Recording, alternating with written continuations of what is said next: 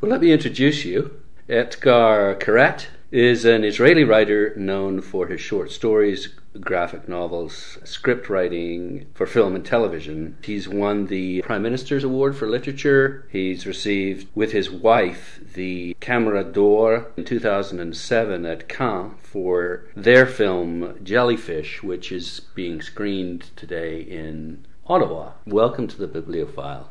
I'm happy to be in the Bibliophile. Could you give us a brief synopsis of the film? Oh, whenever it comes to stories and films, it's always tough for me to give some sort of a synopsis, because it's kind of, you always have this idea that if you were able to say it in a few sentences, you wouldn't have made that film or written the story. It's like a poem, isn't it? You can't describe the poem, you have to read the poem, because the poem is it. Yeah, and many times people tell me, can you give us a brief introduction of what's happening in your short story? And I say to them, well, actually, the story is shorter than the introduction that I give, Yes. But because you do write really short stories, don't you? I write really short stories. Well, I would say that it's 3 stories that take place in Tel Aviv. The main protagonists are female characters, and all the stories take place around the Tel Aviv beach area. Okay, that's good. Okay. Yeah, that's good. So why Jellyfish? As a title? Yeah. Well, the thing about the jellyfish, it's a creature that doesn't control its movement, so the currents take it to all kinds of places. And there is something about it that, a jellyfish can sting and hurt you, but it's not like a predator attacking you. He never meant to hit you in the first place. At the same time, there's something about the jellyfish that it can do a lot of damage, but it's also extremely vulnerable. It's an army with no shield, with no skeleton, no protection whatsoever.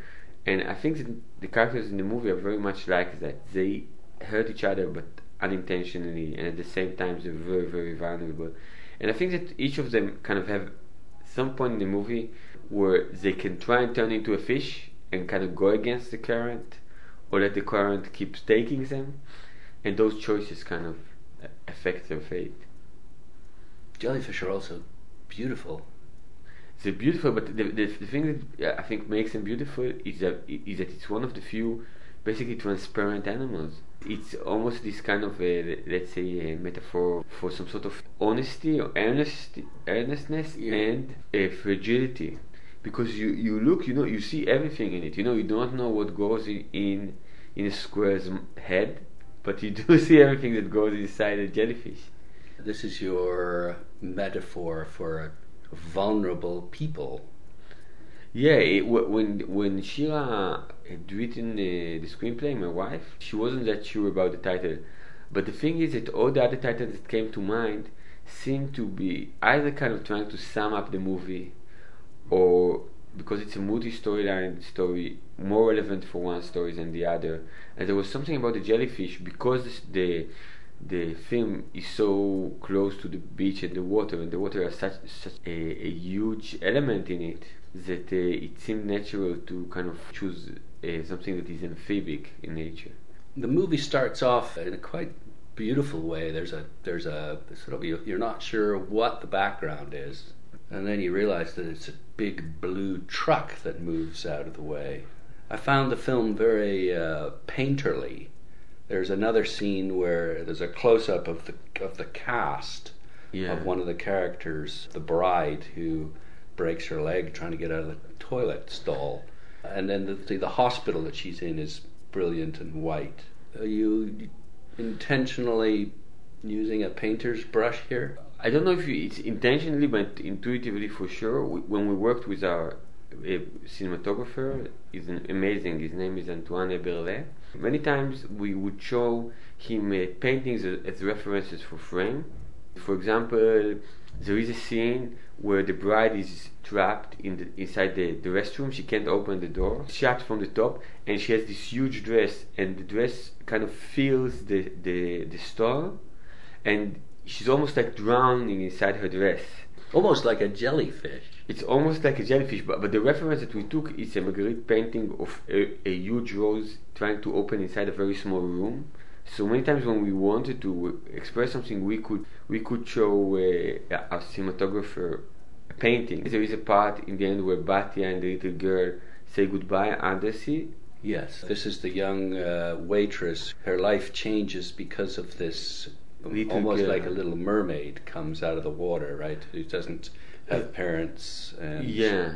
So basically, the frame where they part, it's very much like the painting of the creation. So I think that many times visually, our references came from. I know that many times filmmakers think about a scene in a movie, but we very much, so many times thought about just a painting or a photograph or illustration or another work of art that we'd have known, and we kind of adapted it. A lot of what you do is sort of interesting paradoxes and juxtaposing serious and not so serious, joy and sadness and sorrow and... Yeah, because it's like when you say juxtaposing, it has a presupposition of an inherent dichotomy in life experiences. But the fact that we say, there is a happy experience and a sad one, it's as if like they're kind of bipolar. But a lot of the experiences are both happy and sad. Being a kid and going to first day in school, or even playing soccer with your friends Sunday afternoon, and you're having great fun, but you say, wow, it's getting dark, and Monday we'll go to school again. Yes. It's a lot of it has to do with your chosen outlook on life. Let's play the game in the present on Sunday afternoon, or let's play the game and also regret the fact that tomorrow is going to be school. It's a choice, isn't it? It is. It's funny because my wife, she's primarily a poet, and I write prose and screenplays, and I think that it has to do with the fact that poetry is placed in the present, while there's something about the prose that you're always saying, where did the character come from, where is he going, how is he changing, but let's say the moment, you don't see the moment as reality, but the moment is just one point in a process. And I think that it's not an arbitrary choice. I think that there's something about me is that, when I have a reading event, I say, wow, just before I had the reading event, I had pasta and there is a stain on my foot, and after I finish the reading event, I should look for a wet towel because I have an event tomorrow in the church, and they probably ask themselves, where did I get this stain from, So I do all this when I read a story. So there's something in my nature that is never kind of totally in the present. And the funny thing is that the only time I have this subjective feeling that I am in the present is when I'm writing. Yeah, you get completely absorbed in the task. I find that too when I'm editing interviews. Yeah, I find everything else disappears. It's the act of creation, I think.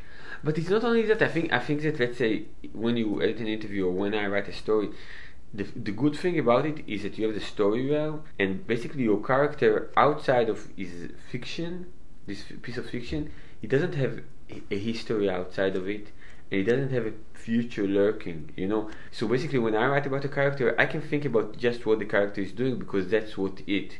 When I think about myself, I know what happened to me 5 years ago and I know what's going to happen tomorrow. It's almost like an emotional lab because you take something from you put it there in a character, and then you say, this is a way for me, like, I don't know, when you do in chemistry, to separate this element from everything else. There's also a lot of coincidence in the movie. The one that comes immediately to mind is that the young mermaid that comes out of the sea is, for some reason, is 5 years old, and the son of the Filipino daycare person, he's also 5. But that's just one of many coincidences that run into each other.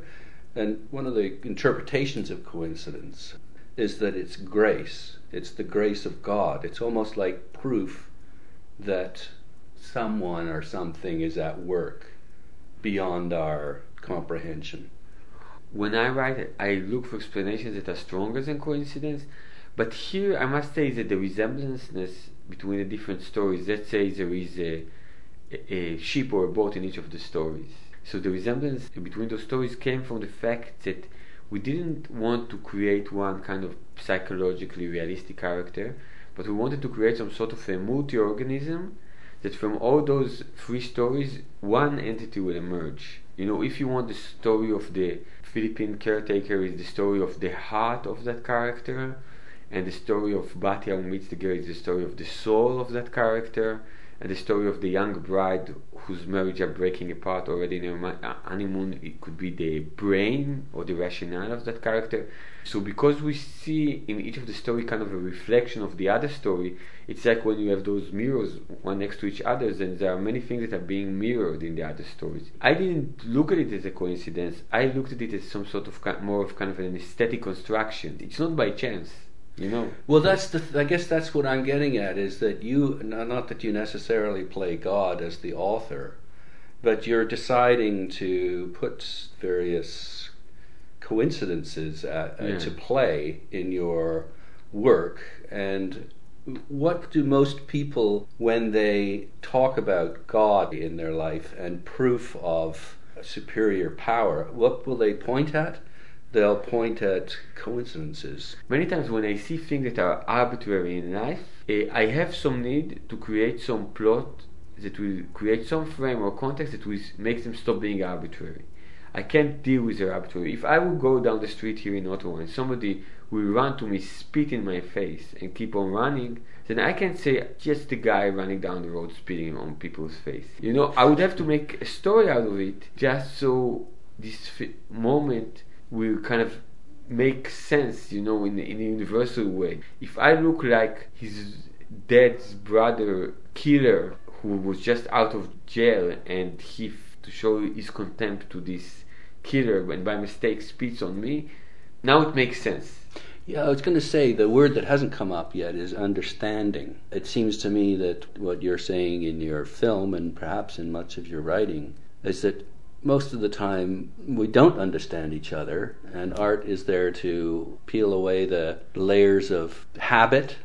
Oh, no, I think that most of the time we don't understand each other, and I think that sometimes in story you can document that lack of understanding. I think that it's not as if I think the characters in my stories basically understand each other better than people in real life, but I think that the story itself offers you a perspective, some sort of an outsider perspective on this interaction, and sometimes you can feel and learn things that the characters inside the stories are unable to. The same way that sometimes, I don't know, if you see a conversation between two co-workers, you can figure out something that they will never figure out. What you're suggesting is that art puts together opportunities for greater understanding. I think that what art offers us, for me as a writer, but also for a reader, it's this kind of an insider-outsider perspective. Because when I write a story, it is me. Because it's my emotion, it's what I feel, it's my imagination, it's what's inside my head.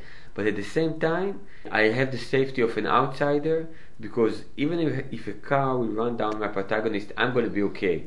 It's like a test run without having to deal with the reality. Writing is a lab in which I can truly learn to know myself without bearing the consequences. Let's say sometimes I do reading and I'm on stage. Each reading that I do, I get there on time. I finish on time. I do my book signing on time. I'm very nice to everybody, and I go back to my hotel. In my stories, in some of those readings, I would kiss the moderator and make love to her on stage. In others, I will pour gasoline on the audience and burn the house down. And in the third one, I would just leave after 5 minutes and say, I don't feel like it, But I won't do it in real life, because it's not fair to all the other people. It will get me into trouble because all those things. So writing can just let me be me, but because it's only my consciousness and there's nobody else there, it could be like realization of what I feel. And in that sense, I think that this kind of release is something that readers feel too.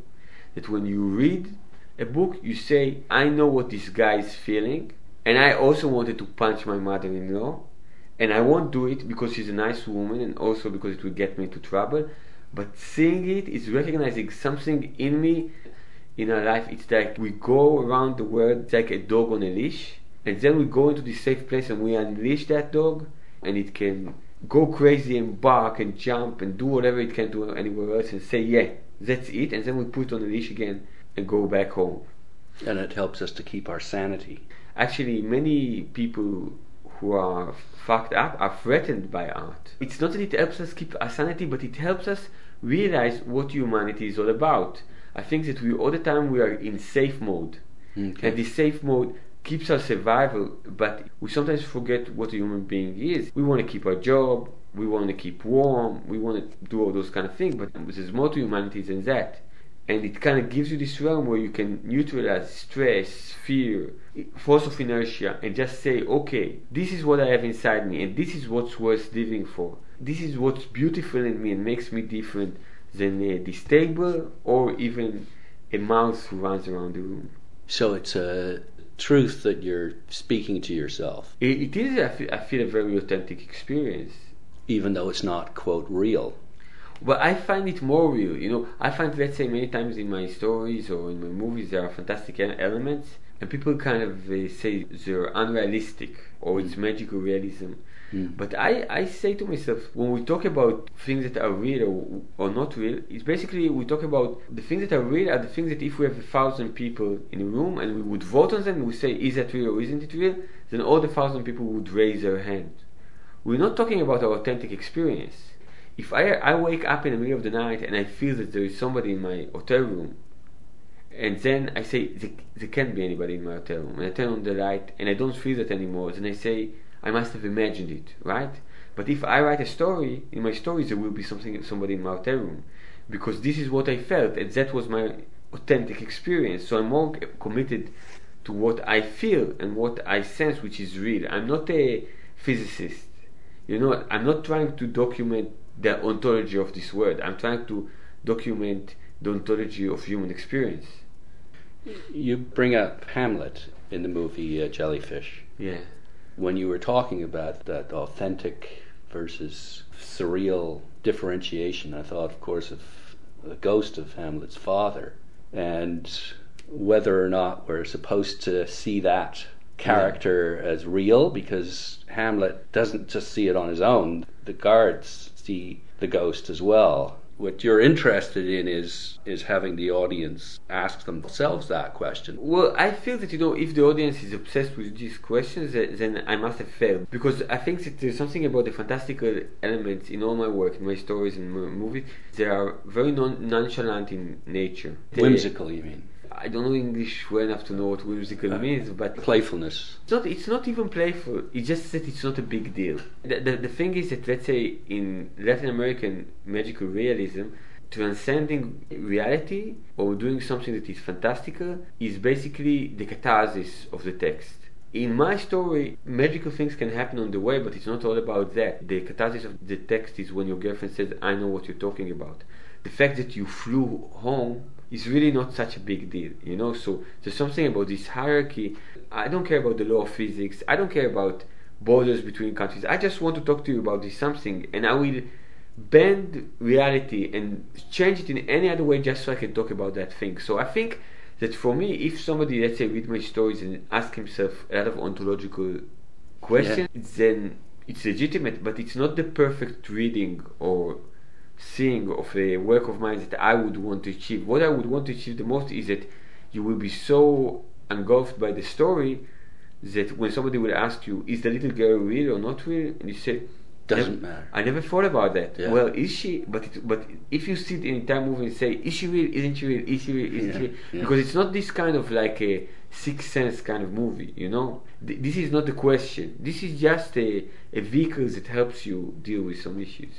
I'm speaking with Etgar Keret, who is a famed Israeli short story and scriptwriter. If we could get a bit political here, is there a story that you have in your head that ideally could be read by Arabs and Jews to get them to understand each other?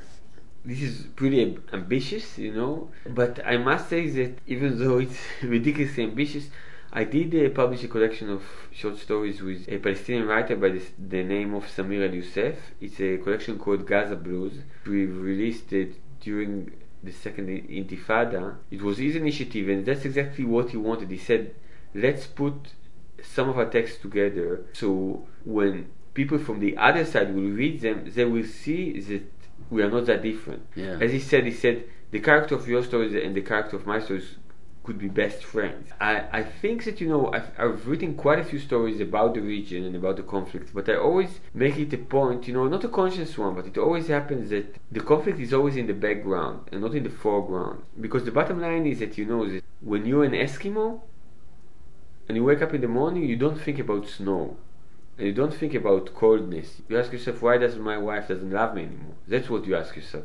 And then you go out and you shiver because the cold is out there, but it's always in the back of your mind. So I really think that there would be something almost dishonest to write stories where the Palestinian-Israeli conflict is in the center of it, because what's in the contrived, center you mean? It's contrived because in the center of it, it's like I'm saying, if you see it out of CNN and learn the conflict through CNN, then it would make sense that you write this kind of story.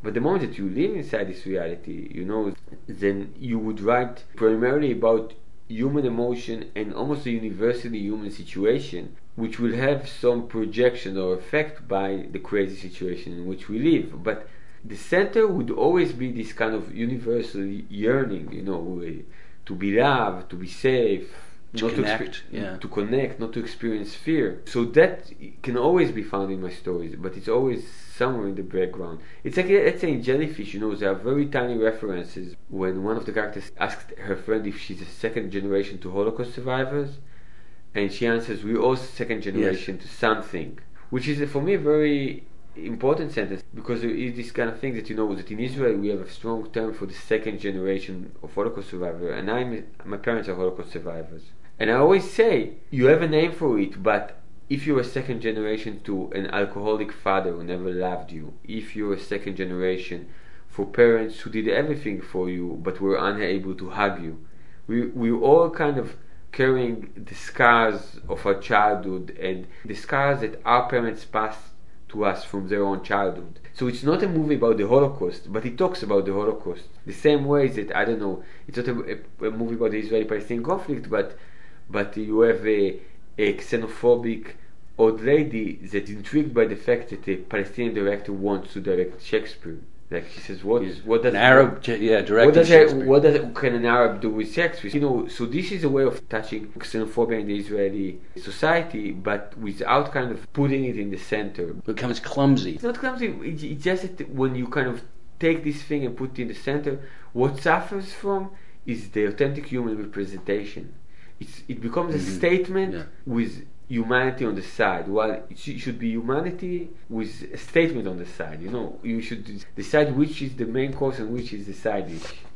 Well, it's also like there's an ulterior motive too. It's like, what are you doing this for? If I would really believe that I can write a book that will improve Israeli-Palestinian reality, I would write it even if I would think it's a crappy book. I would do it as a service for society. I actually believe that the true power of art is that it's a thing that we put all our energies in it, but it doesn't have a true function. That's what makes art art. It's not utilitarian, you mean? It's not. Yeah, it's like you can't dig a hole in the ground with a book. You can't cook a steak on a book. The whole idea about it is that you do something that, because it has no function, there's almost a kind of an ultimate importance to it. It transcends all this. So the moment that if I take fiction and I try to put a function on it, then I should write an essay. I shouldn't make a movie. I should go out and participate in a demonstration, and I do that. But I don't think that this is fiction's role. A couple of years ago, I interviewed Ala al-Aswadi, the Egyptian writer, who said pretty well exactly the same thing that you said. 2 or 3 years ago, we talked about the impact of journalism versus novels on the population. A lot of his novels were about freedom and democracy, and my sense was that was a much more powerful statement than an essay was. My position to life, in general, it's a very Socratic position, because I come from a region where everybody is completely convinced that they know what's right and the other are wrong. It's just a question of who you should hang and everything will be okay. Coming from this region, I think that if I can write a work of art that will not make you do something, but will make you less sure that what you're doing is right, then this is the moral function of what I do. Because Socrates. Question yourself then. Or make you unsure. Introduce ambiguity to things that you are 100% sure about. Because what Socrates basically did, he went to people And he said, "You're really sure that you know everything about life because you're a priest, because you're a scientist, because you're something, you know?" And he made those people a little bit confused. And I think that confusion and ambiguity is the only existing moral situation. Somebody who's not confused, somebody who's extremely sure, cannot be moral. I'm saying it in the most extreme of all ways. You should be frightened of them. And all the people who brought horror to our life were people that were very certain of what they're doing. Mm-hmm. And for me, many times when I meet people, I don't listen to the text, I listen to the subtext, you know. And when I meet fascists, they don't have to be racists, you know, who hate black people. They could be people who are against smoking in public. Yes. But there is something to their tone and their certainty and the thought that, you know, that people who smoke in public places should be taken out to the street and be shot. Self-righteousness. Yeah, they're like kind of environmental Nazis, you know? And or politically correct Nazis. Correct Nazis, it's this rigidness, this feeling that there is a right way, and everything that is outside this way is something that I won't listen to, that I won't feel toward. It's something that really, it really transcends specific agendas, you know? You really don't have to be a racist or a chauvinist or something to be close to reality, you know, and to, in my eyes, be dangerous. Final question, and that is, what do you want to achieve in the next 10 years? It's funny because, you know, like I've finished my latest collection. Sorry, what's this, your latest? Story collection. It's called Suddenly a Knock on the Door. It was published in Israel almost a year ago. And in this year, I've been trying to figure out what I want to do. And I was unable to come up with a good answer, you know. Like I sometimes write an essay, sometimes write a story. I must say that my real ambitions, I'm saying I have those petty ambitions, you know. I want everybody in the world to read my stories and think I'm great and good looking, you know. I'm not saying that I don't. But my real ambitions transcend the role of art in my life. I want to 10 years from now to be a curious person who finds most of his life interesting, and who, although he talks too much, finds in himself the power to listen to other people, to be surrounded by people I care about and that they care about me. And I'm not saying that because I say, okay, let's say a cliche, because it's a beauty contest. I say that because I think it's something that is extremely difficult to achieve. This is my challenge. So if I had a goldfish to ask a wish for, I would ask that before saying I want to write the great Israeli novel. I would love to keep on writing, but you know what? If I write something that represents me, I don't care so much what the form will be. I would love as many people to read it, but if it will be something that represents me, I would settle for a lot less than doing a successful work of art that I don't think that represents me. Because when I write, I'm my number one reader, you know. If I can make myself happy, everything else is going to be okay. You want to stay curious then, so that you continue to produce things that satisfy yourself. I want to stay curious, and I hope to produce to satisfy myself. But if I can stay curious and happy without producing things that will satisfy myself, I'm fine with that too. Well, thank you so much for taking the time to talk to us, and we're happy to listen. Thank you. It was very interesting for me too. I've been speaking with Etgar Keret, who is an accomplished Israeli writer known for his short stories, graphic novels, and script writing for film and television. Thanks again.